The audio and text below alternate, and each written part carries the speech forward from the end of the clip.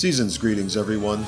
This is Sean Marla Newcomb of the 34 Cersei Salon, here to wish a very happy holidays to one and all, and to thank you all for listening to this podcast since its launch back in May of this year. 2020 was tough for so many of us, but it did inspire this podcast and its quest to share the stories that have been lost or forgotten of these great female heroes. We've got some fantastic podcasts coming up to finish out the year, and we're looking forward to a wonderful and brighter 2021.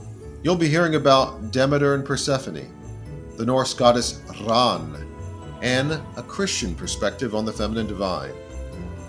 Because this is a homemade podcast of sorts, it's just us. As a consequence, our episode release schedule has been a little bit erratic, and we're looking forward to changing that in the new year, getting some help, and getting episodes to you weekly, including the promised narrative episodes, the shows, the episodics that are coming your way to give you some adventure and excitement of female heroes. It's been great sharing these stories with you, and we're really looking forward to giving you even more in 2021. Be blessed and have a very, very wonderful, better new year.